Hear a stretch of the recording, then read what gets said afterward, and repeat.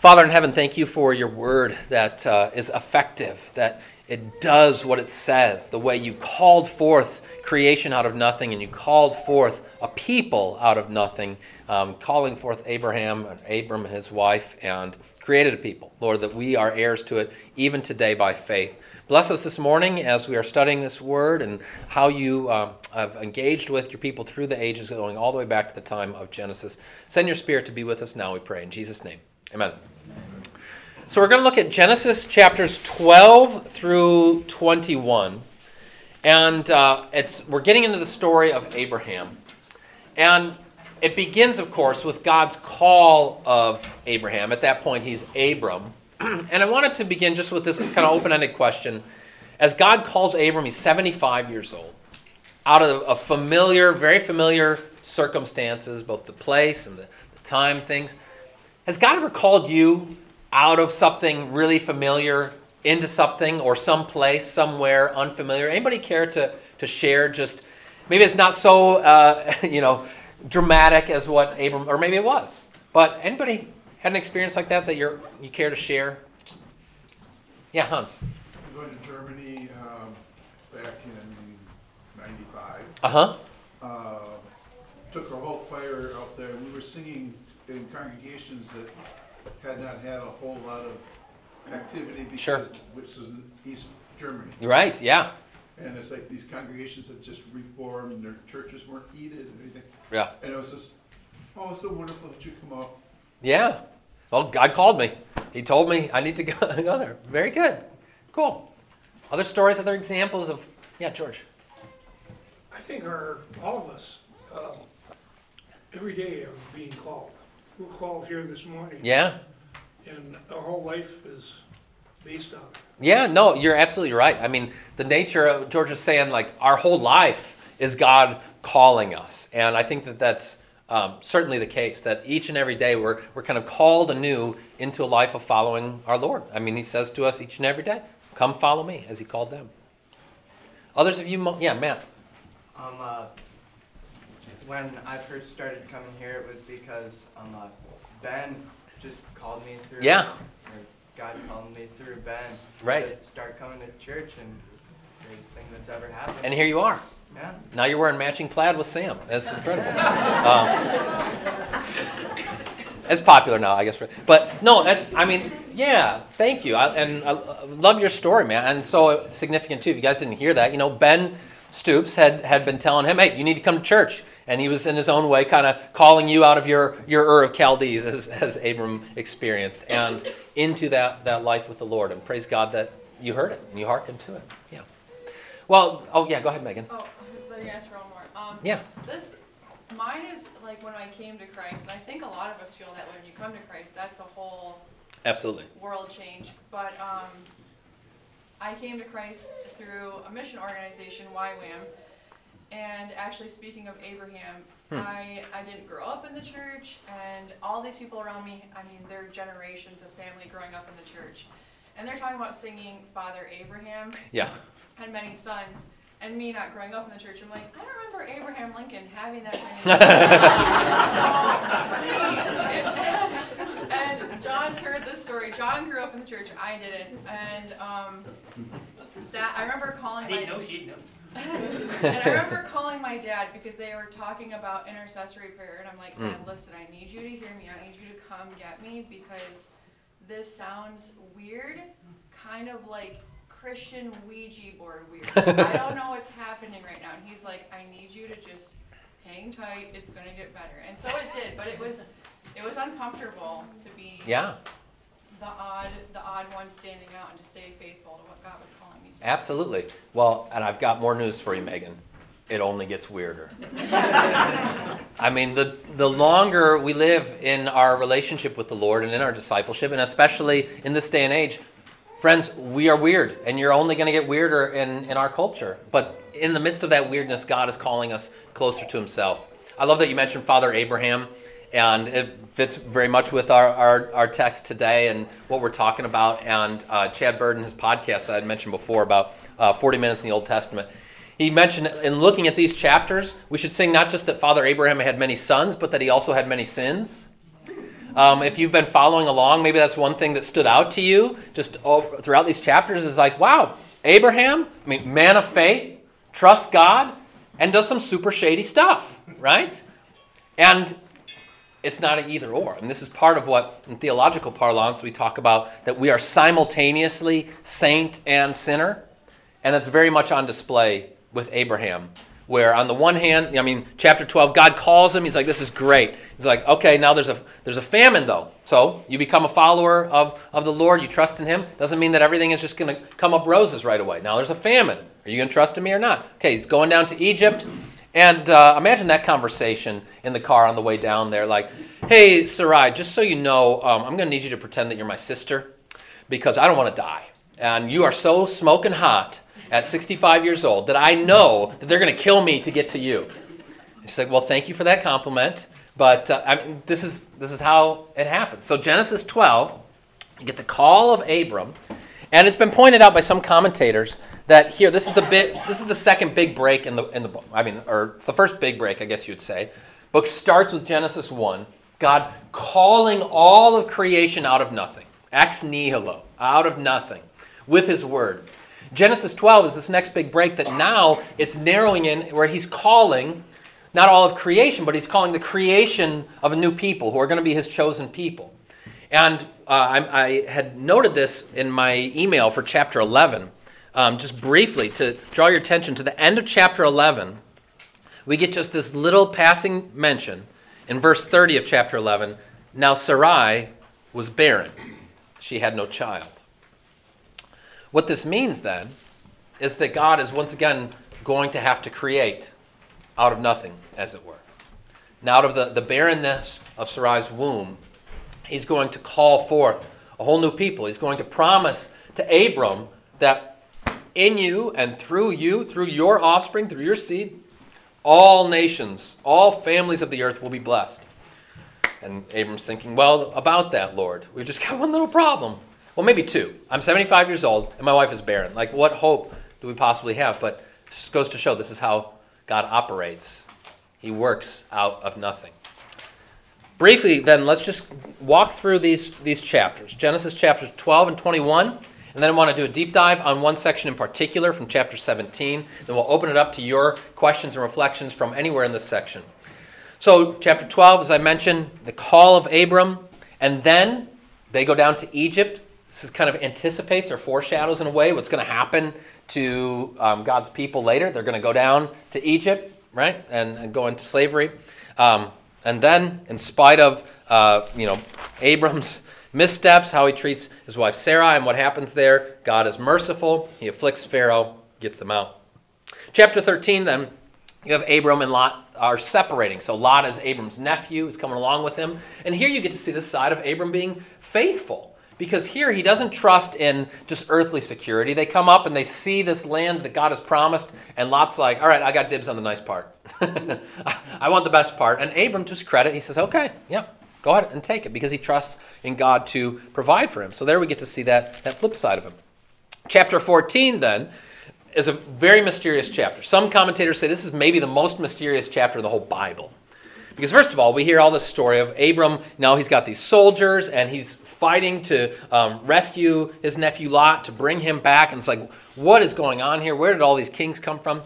But then you have this especially mysterious king, Melchizedek, who shows up almost nowhere else in the Bible, except in a really significant passage, the book of Hebrews, that we looked at length last year when we studied that book. The king of righteousness, what his name literally means. This mysterious king, Melchizedek, who comes and gives to Abram bread and wine and blesses him. Then in chapter 15, first thing we hear actually Abram speak is that, we get his first spoken words to the Lord, and he's terrified. God says to him, fear not, Abram, I'm your shield, your reward shall be very great. But Abram's like, Lord God, what will you give me? For I continue childless. He's thinking, you've made these great promises to me, but I'm not seeing it come to pass. It's not happening.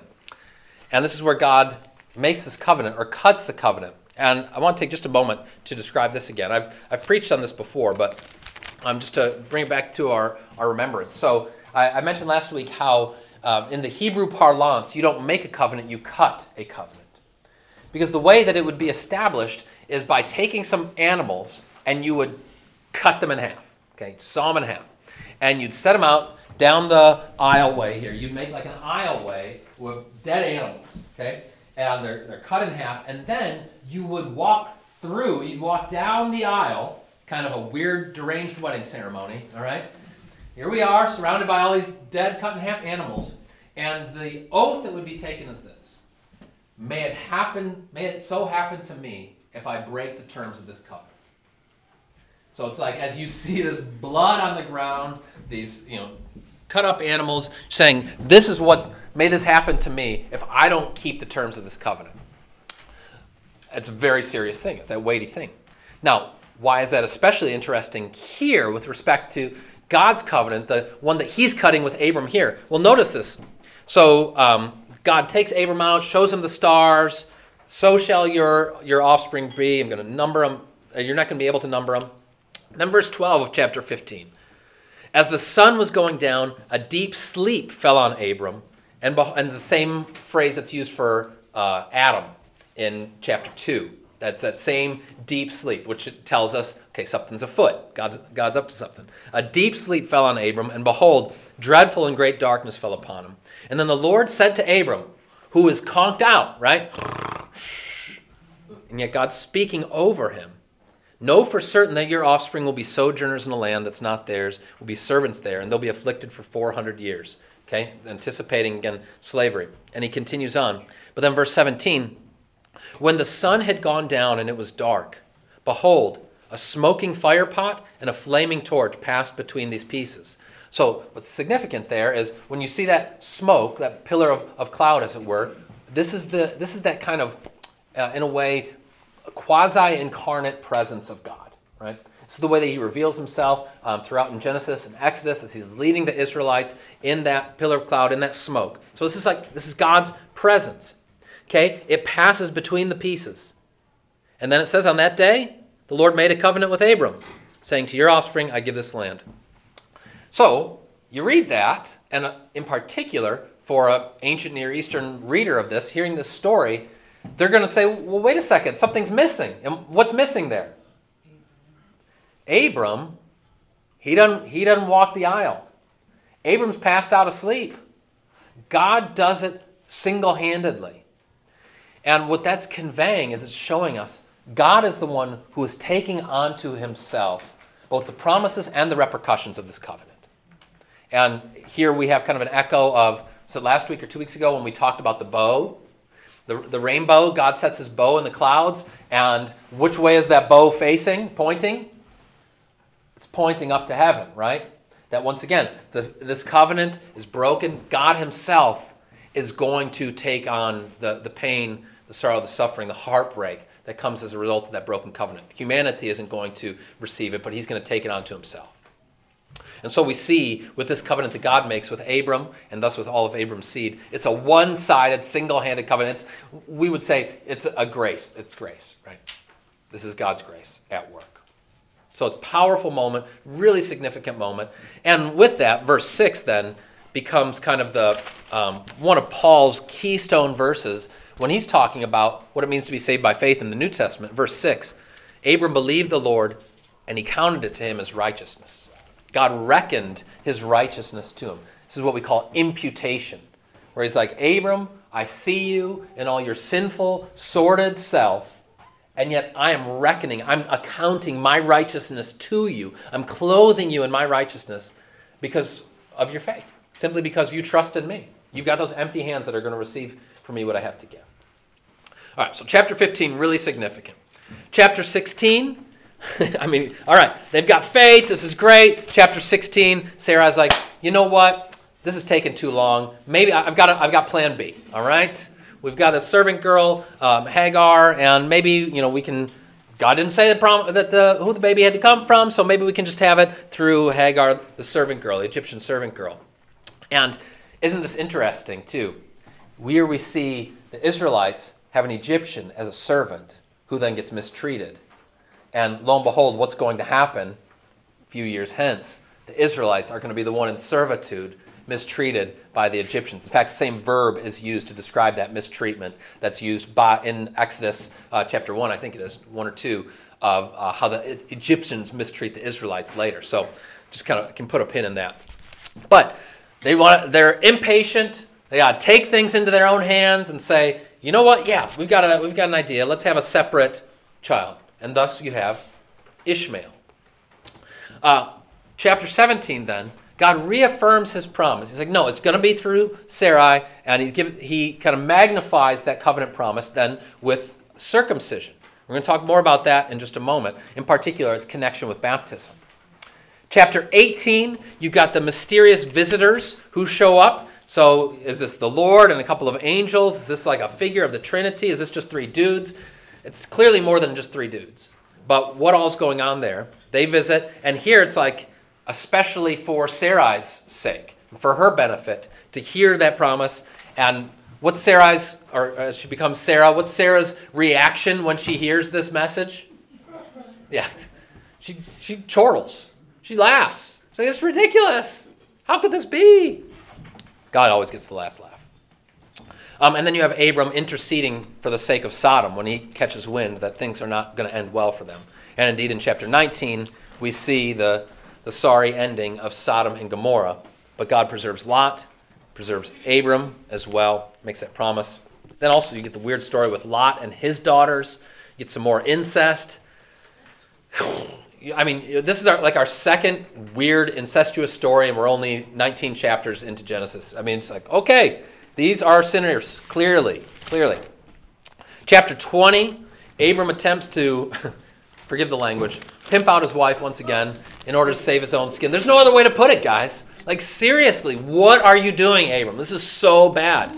Like, Sarai, and then he even tries to cover it up. We learned that actually, like, Sarai is technically my half-sister. So I wasn't totally lying when I said that she was my sister. But then Abimelech, bless him, he's like, okay, all right, fine. Take her back.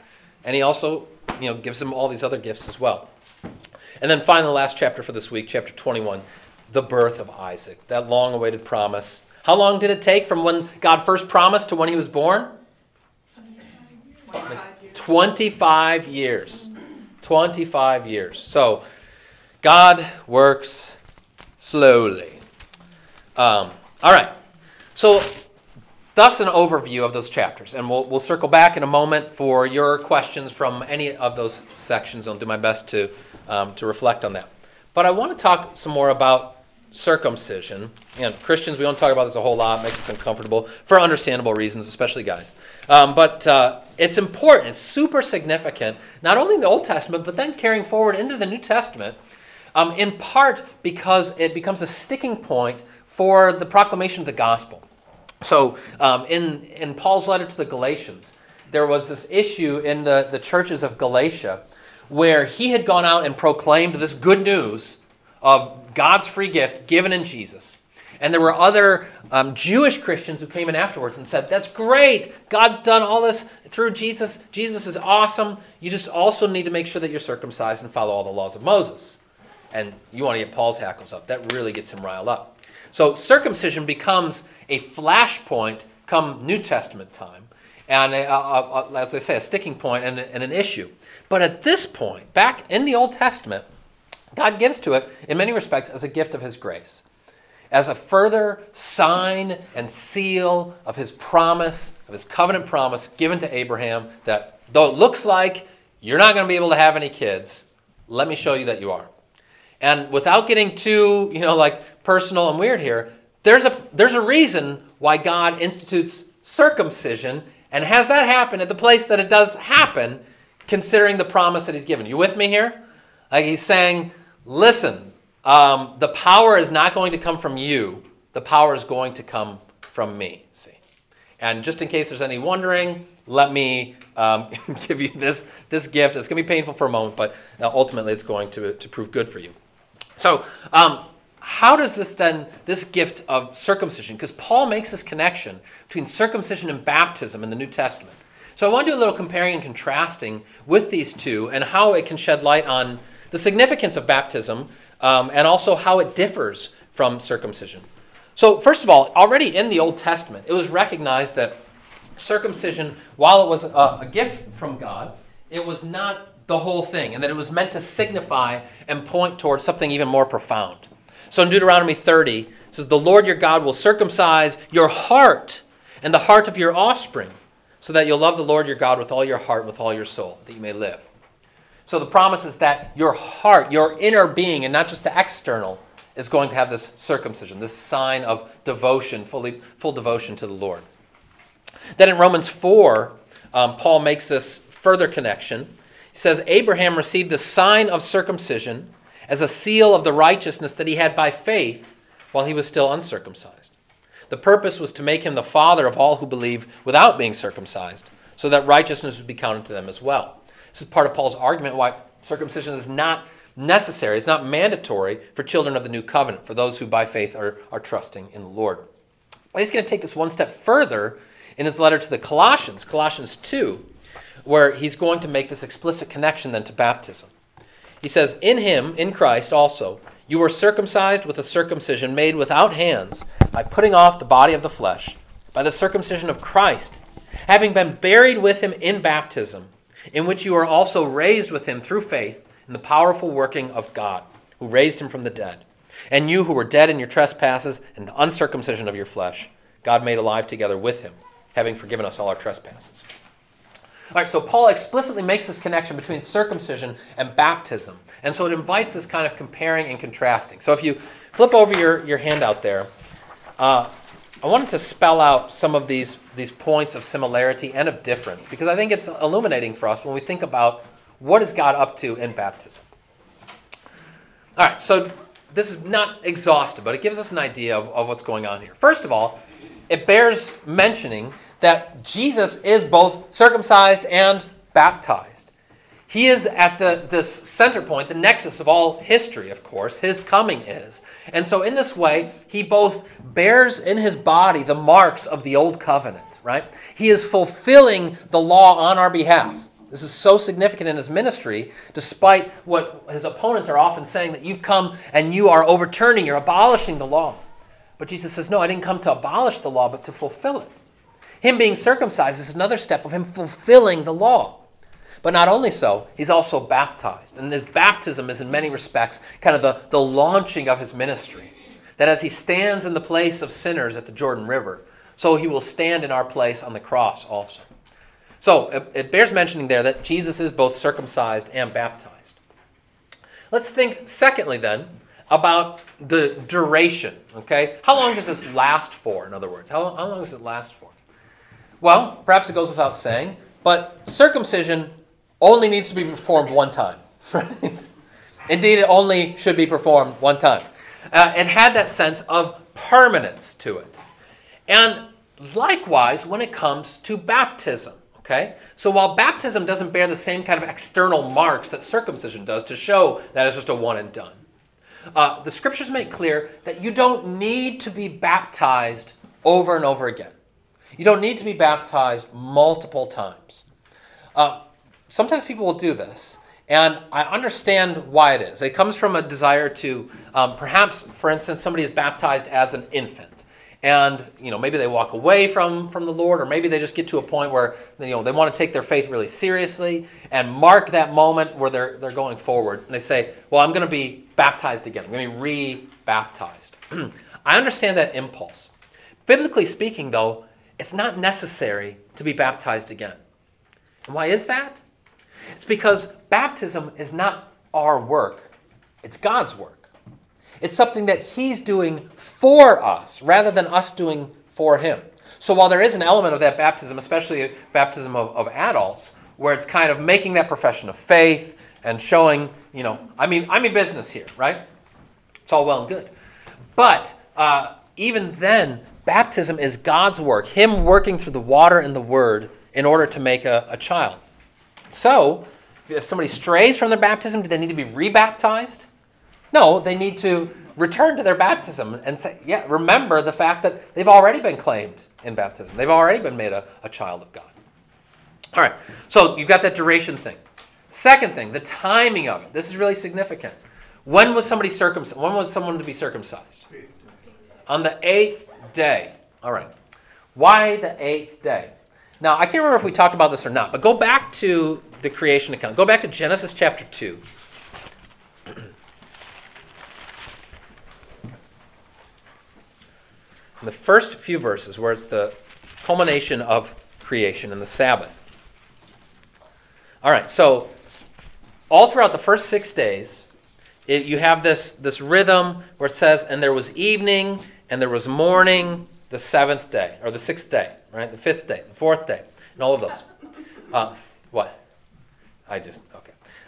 Then, thus the heavens and the earth were finished, in chapter 2, verse 1, and all the host of them. And on the seventh day, God finished his work that he had done, and he rested on the seventh day from all his work that he had done. So God blessed the seventh day and made it holy, because on it God rested from all the work that he had done in creation. What you don't hear on that seventh day is the evening and the morning, that final refrain. And so already for Jewish interpreters from ancient times, there was this understanding that the Sabbath was open-ended. It didn't have this conclusion the way that the other days did. And the reason being, theologically speaking, is because Christ himself, he rests in the tomb on the Sabbath day, and then he is raised on Sunday, which is, theologically speaking, the eighth day. The eighth day becomes significant in terms of, and already going back to creation, as this symbol of new creation, of new life. Okay? So someone who's circumcised on the eighth day means they're part of God's new creation work that he's doing and what he's bringing about. And then ultimately that is culminated in and is fulfilled in Christ Jesus and him being raised on the eighth day. That's the significance then of circumcision on the eighth day. You're part of this new covenant, this new creation, right? Now, that's part of the reason, it's not the whole reason, but that's part of the reason why, when it comes to baptism, and people will ask, well, wait a second, so as Lutherans, we baptize infants, right? So how could you baptize infants? Don't you have to be of a certain age in order to recognize it? Well, one of the reasons that we can say we baptize as infants is precisely this connection back to circumcision. Was an 8-day-old infant, under the old covenant, did he realize what was happening? Was he able to say, wait a second, I'm not so sure I want to go through this circumcision thing? They say, no, it doesn't matter. Because it's God's work, it's not your work. So even if you can't fully realize it. Now, as they get older, are they going to need to understand it and claim that faith for themselves? Sure, yes. But already God is making a child. So similarly, we'd say, we baptize babies because God desires them to be in a relationship with himself. And using this analogy of circumcision, it makes sense that someone be baptized on the eighth day. Also, along these lines, you see our baptismal font back there. We have it in, near the entrance as we come in. And perhaps you've noticed this before. What shape is the baptismal font in? It's an octagon, which has how many sides? 8 sides. The octagon has 8. And you're like, wait a second. Stop sign. Okay, yeah. 8 sides. And that's hearkening back to that 8th day. Because when we're baptized, whether or not you happen to be baptized on the 8th day, you are brought into that eternal 8th day of the new creation in and with Christ. Now, one more kind of cool, actually 2 cool architectural things about our sanctuary in particular and our kind of liturgical furniture. So we've got the baptismal font that's 8-sided. If you look at the pulpit, which you can't do right now, but when we go back in there and you look at the pulpit, even though it's kind of interrupted by the corner of the wall, you can tell it's also an octagon. It's the same kind of shape as the baptismal font is, tying preaching then to baptism, because in the proclamation of the word, we're continuing to return to and have renewed that message of the forgiveness of sins that we receive in baptism. But wait, there's more. Because our pulpit also not only has those 8 sides like the font, but it's also shaped like a chalice. It's shaped like a chalice, tying it to the altar and the Lord's Supper. And so there's this sense that all these gifts of God are tied together. They're all, we call them means of grace. That through Holy Communion, Holy Baptism, the preaching of the Word, God is bestowing His grace and favor upon us. Now, not every church is going to have all those cool architectural things, but that's why you come here, because we're the best church, obviously. I have some godly pride over our furnishings here. It's really cool. And the people who thought through that, I mean, it just blows your mind, just the thoughtfulness of these artists, these godly liturgical artists that brought all those things together. Incidentally, it was more apparent, especially the pulpit, its chalice, as it used to be, like 3 feet higher, right? And some of you have seen those pictures. And then at some point, they needed to bring the preacher down to size, I guess. It's still pretty high up there, though. But let me pause there. Thoughts or questions about the 8th day? Okay, to make sure we've got some time for other questions about Genesis, let me just briefly go through these other ones. Oh, okay, sorry. Go ahead, Hans. Circumcision, cutting, Yes. is just like the Abraham's covenant. That Yes. it's cutting. Yep.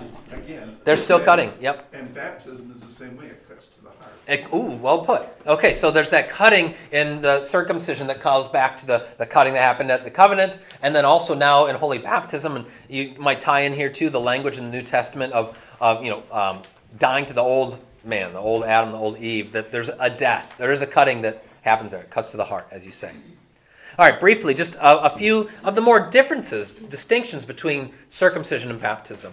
Circumcision, Paul uses this language, it's a sign and seal, okay? And that goes along with the next one too. It's more external. Whereas baptism, we say this isn't merely a sign and seal. It is that, but even more so, it's a sacrament. It's God's holy oath and promise. It's actually doing something. It's effective. So that when God speaks his name, when there's the water and the word, it's not just pointing to something else, but God is actually making a child of God. He's actually bestowing the forgiveness of sins. It's not merely symbolic. It's symbolic plus, right? That's what we mean by being sacramental. It's that powerful work to it. So I alluded to this, the external side of circumcision. And with baptism, it's an external gift. It's part of the power of it because you have that objective side with the water, but it's also internal because it's transforming the heart as well. It's significant that in terms of the eligibility of it, of course, circumcision was just for males, and specifically just for Israelite males. But now baptism comes, and Jesus, institutes it with his great commission. Go and make disciples of all nations, men, women, children, of all peoples, Jew, Gentile. Everyone now is eligible for this gift of God. So there's this broadening out, this extension, this democratizing, if you will, of that covenant. And then finally, what are the benefits? Well, in circumcision, it was inclusion in that covenant people of God, which was not insignificant. But now in baptism, it's been ramped up because we are joined and united to Christ Jesus, and in him we receive the forgiveness of sins, life, and salvation. So all of that gets ramped up. And this is typical. The movement from Old to New Testament is there will be type and antitype, foreshadowing and fulfillment, and there's always an escalation, right? It's always, it's going up. God doesn't become he doesn't become more miserly in his grace as he goes from old to new, but he ramps it up. He's like, it's even better than you thought. All right, thoughts or reflections on circumcision, baptism, the two today? Yeah, Becky. The circumcision seems to be tied to the covenant ceremony that people would have been familiar with. But what was the understanding when baptism came around and John's in the desert? Yep. Did people have a basis for that? Or Good. were they just like, what is this guy doing? What's he doing? What is this? Good question. So Becky's asking, okay, so there was a precursor for circumcision, kind of a cultural touch point. Evidently other cultures would even do things like circumcision too.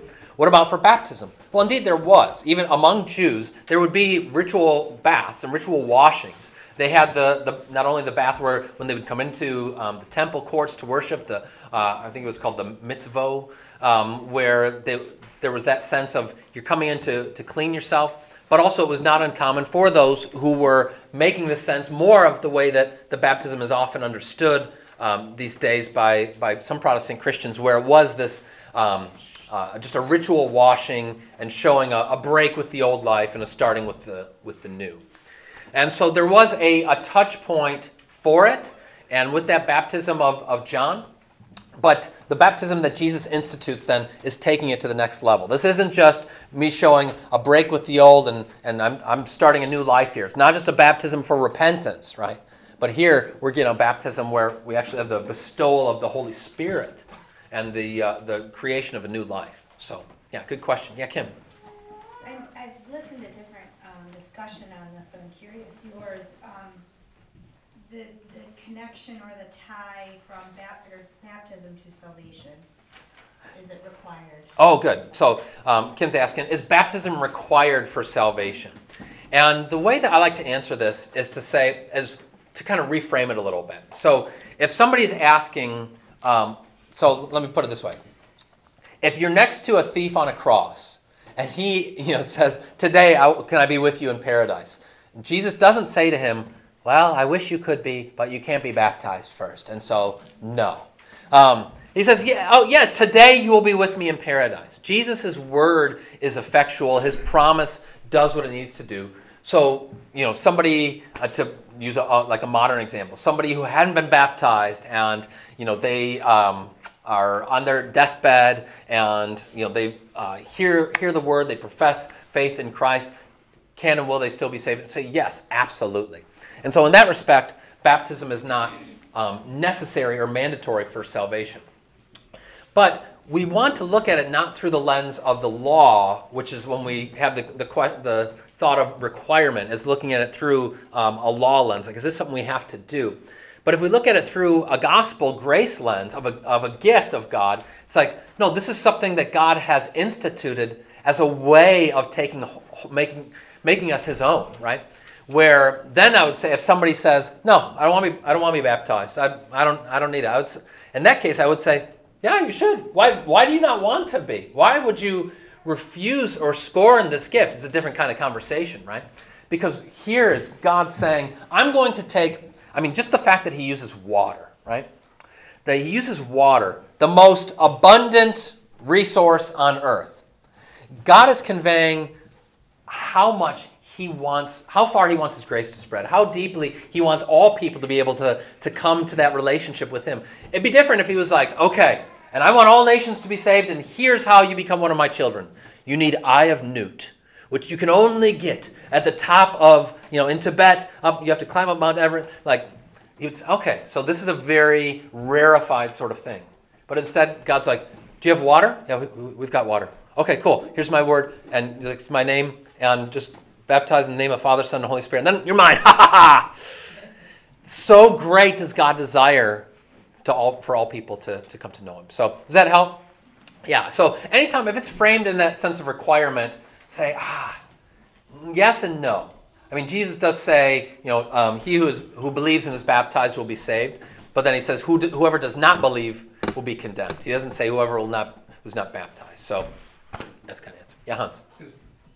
Was he referring to his baptism of the Holy Spirit and fire, or was it John's baptism? When he says whoever believes and is baptized? Yeah, I would say he's referring to his baptism. Yeah, for sure. Good. Okay. Other questions then about Genesis and about these chapters, the story of Abraham, things that have come up as you've been reading or if you've read this in the past and you're wondering about things in here. Let's just open the floor for discussion. What's caught your attention through the reading? Yeah, Esther, go ahead. Well, Enoch walked with God. Yes. Abraham walked with God. Right. And Abraham also walked before God. So what is the modern day lesson for us with this, what it means to walk with God like they did? Yeah. And to walk before the Lord as Abraham did. What do you mean by the walking before the Lord? Well, one of the, I don't know where it is, but he said he walked before the Lord. Okay, yeah. So, good. So the Hebrew word for before there, I think it's lifnei, that it can mean both in this before in the sense of getting out ahead of, or it can mean before as in the presence of, before him. And so they're very much of a like meaning to say, to walk after the Lord or to walk before him means to walk in his presence. And you ask, what does that mean for us today? I think it's to live in the light of his presence each and every day. So as I mentioned in the sermon, as we talked about already here in Bible study, as George touched on, each and every day, it's this dying and rising again, of awakening anew, repenting of sins, and following Christ once again. And this is what, in the Catechism, tied into the baptism there, Luther calls us that daily dying and rising. That each and every day we wake up, we return to our baptism. This is part of the significance in the Catechism when he says, make the sign of the Holy Cross. First thing you do when you wake up, make the sign of the cross. Remember who and whose you are, and that you are walking before the Lord. That hopefully you're not getting out ahead of him, because we're always walking after him in that respect, but that we're going in his presence. So, yeah, thank you. Yeah, Kim? I find the Hagar, Oh my gosh. so just deep and. Yeah. But one of the things my husband and I were talking about this week was, so there's so much there, but this was one question that we both felt like we couldn't come to the answer to, so I'm just curious. Why, if God knew Ishmael would be the father of Islam, would he bless him and multiply his offspring? Yeah. Well, I mean, this is good. So Kim's asking, okay, if God knows what, so, and maybe you're not all familiar with this, but what happens is you have this bastard son of Abram, Ishmael. God also blesses Ishmael. So even though Abram and Sarai, they kind of like, they're done with him, whatever. You get a sense that Abram still cares about Ishmael. Sarah is like, I don't really want to have anything to do with him. But God still blesses him. It says, you're going to be a father of princes. And we see later, I think it's in chapter 25, that, he becomes the father of these 12 princes. And this goes on to be the forefather of the Arab nations and ultimately of Islam. So that still to this day, Muslims refer back to Abraham as their forefather, but not through the line of Isaac, the line of promise, but instead through Ishmael. This is why also sometimes you'll hear of Abrahamic religions, meaning Judaism, Christianity, both of those claiming lineage through Isaac, but then also Islam through Ishmael. And why would God bless him? And why would he allow that, knowing how it was going to be? Wow, that's a good question. And it's not unlike, some of these other questions that we've wrestled with, like, why would God do this? Why would he create mankind knowing how they're going to turn from him? And my thought can just go back to his desire ultimately that Ishmael and that his followers after him would also be in covenant relationship with him.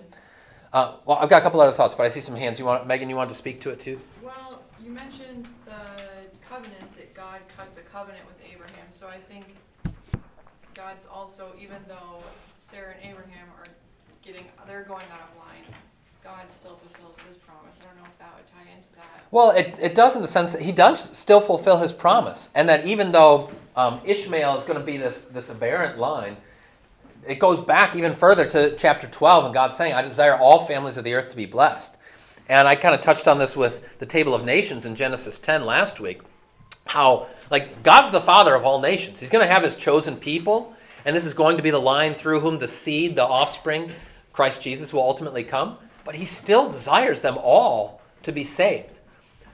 Well, Jeff, did you have a thought too? It's a lot where you were heading with that. Yeah. Where, we both have common footing, and so, in the same father, we can't look down on other people's that way. Right. We have to look at trying to get them to believe. Yeah. And God and Jesus more than anything. Yes. And it gives you a point to conversate with somebody or start planting the seed to. For sure. To get them towards baptism. Sure, yeah, for sure. Where if you didn't have that same father way thousands of years ago, it would be even harder. We have less common ground and touch point. Yeah, that's right. We're not running into a lot of Muslims in northern Michigan, obviously. But there's parts of Michigan that very much you do. One other thought along these lines, though, that I found really interesting in our Augsburg Confession, which is kind of our core Lutheran confession of faith. First article of the Augsburg Confession is about God, and God as Trinity, as Father, Son, and Holy Spirit. And then it says, and this is typical with each of these, it'll say, here's what we believe, and here's what we reject. Okay, false teachings about this. And it mentions some of those heresies that we talked about through our heresy Bible study. Among those that it mentions is Islam. It says specifically Mohammedans. That was kind of the medieval term for it.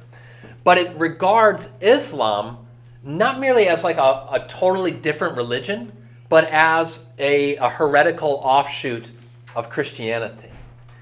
Now you say, well, it seems like 6 1/2 dozen either way, but to me, it speaks back to God's ultimate desire and recognition that, okay, they have some understanding that there is one God. It's a false understanding. They misunderstand who that God is because they don't know him through Jesus. But that, too, I think is a touchstone, touch point for us to say, hey, you are wayward children whom God desires to come back to you. But I don't know, Kim, it's a tough question. Like, I don't know. Okay, Lane, yeah, go ahead. I've always looked at it as just human beings need contrast. And God has to create that contrast. Kind of like if you feel like you're, you know, like we all victim of it. Like, oh gosh, I just dumped out. I got it so rough. Yeah. And you go and you help somebody that's way worse off than you. Right. And you're like, oh, I'm so blessed. Yes. And so it's a way to make us realize that it's that way. Because Interesting. why would he let the devil even be around? You've got to have that contrast, or else you don't appreciate. Yeah, that's interesting. That's the way I've always looked. Yeah, at it. through having those opposites, it Create magnifies. the contrast, Yeah. because that's what brings you to the realization of. Yeah, that's an interesting thought. Yeah, Nina. I kind of agree with him in a way, because my granddaughter, when she was about 11 or 12, she didn't believe in God. She just, you know, and I explained as best I could. I said, the only religion in the world right now that works on grace, Yeah. rather than you got to do this Right. and you got to do that, Yes. and that stuck. Yeah. She became a Christian. No kidding. Well, there you go. You know, so like you said, Well, even it's in that today's world, look at the contrast. You know, I contrast. compare. Yeah, by that through that contrast, you're able I mean, to look see at it. the contrast. You've Yeah. got Muslims that are over there, you know, killing babies and innocent people, and yet somehow it's getting spun like they're the victims. No, I mean, so you're able to, now you have, You're able. The have to difference look could not through be that. more stark. Yeah, Yes. right. You have Yeah. to look through that contrast as to, well, no, this is why, this is the way. We need life. I've already showed you why it's Right. not the way. But anyway. Yeah. Good. All right. A couple other thoughts. Go ahead, Pat. Well, just along the lines of the story of Hagar and Ishmael, Yeah. I was thinking of Abraham, like he wanted a son so bad. Right. He had to be attached to Ishmael. Oh yeah. Right. And then Sarah has her fit. Yeah. Right? Abraham is very wealthy. He could have sent pack animals with her, a lot of food, water, but she goes off with like a little bit of food and one thing of water. Yeah. So does Abraham trust God's promise to take care of her? Is Right. that why he lets her go with so little? Oh well. I don't know. It's just That's putting the best construction on it, Pat. That's very sweet. I mean, no, you really get the impression, like, by all accounts, she's being sent out to die. Not unlike, and this is really significant theologically, think back to our study of Leviticus. What does she look like in that moment? She looks like a scapegoat. She looks like a scapegoat. Remember the scapegoat, the one who's sent away into the wilderness. You're the one who's taking my punishment on myself. And this is obviously before the institution of that in Leviticus. But it's almost, again, a foreshadowing of like, I'm sending out my scapegoat. You're the one that I don't want to have anything to do with. And, well, people still do this today. All right. A couple more thoughts, Jim, and then Matt. Reference Genesis 18, the story of Sodom and Gomorrah. Yeah. And Gosh. clearly God has named his opinion very clearly to Abram Yeah. that he was going to destroy both cities completely Yeah. because it was such an abhorrence to him. Right. What do you think may have prompted Abram to plead for them Yeah. as opposed to going with God's will and just fry them all? Right. Yeah. It's a become a great humanitarian. Yeah, I know. It's a great question. So Jim's asking, like, God clearly he's intent on raising Sodom and Gomorrah to the ground. Why does Abraham suddenly become this great humanitarian, and he's going to step in and plead on their behalf? We get the impression that he's got some kind of sentimental tie to it, some connection. It's not clear what it is. But to me, this is where I think it's maybe the clearest picture, along with chapter 22, which we'll read this week, of just a Christ type in Abraham, of he seeing the wickedness of these people, and it is apparent. Abraham pleads on their behalf. And I think here there's very much, we see Christ Jesus. What does he do? But he's on the cross saying, Father, forgive them. They know not what they do. In that way, Abraham's pointing forward to what Christ does. And then it's the privilege of us as believers to intercede, not just for our friends, not just for our fellow believers, but for our enemies and for those who we think are far from the kingdom. Okay, Matt had his hand up, then I'll get Jake, and we're running short on time, but I want to make sure you... Back to how Muslims are misled. Well, hold that thought. I want to, if we had anybody else that wanted to speak to that, I do want to... Jake, did you have something to say off that? I was going to say that I think Lot is the one who settled Sodom and Gomorrah. Yeah. So Abraham kind of had a... So he had that, yeah, exactly. So he had that connection through Lot. Nephew, yeah. Right. And he cares about Lot, obviously, and so he's protecting him. So, yes, yeah, very good. Yeah, Matt. So, in school, we had to briefly cover over Muslim empires, and we talked a little bit about how they believed that Muhammad was enlightened by God, and I think that was simply just maybe Muhammad was misleading people into believing false word in order to follow him for his own strength and believing, but yeah. I mean, it's to that point of the contrast, the way that Islam spread and through those Muslim kingdoms, it was not the way that the gospel spreads, right? I mean, it's said that the seed of the blood of the martyrs is the seed of the church. It's people laying down their own lives for the sake of the faith, whereas Islam spread through shedding the blood of others, which couldn't be a starker contrast once again. All right, we've kind of gone over time. I want to leave you with this parting thought.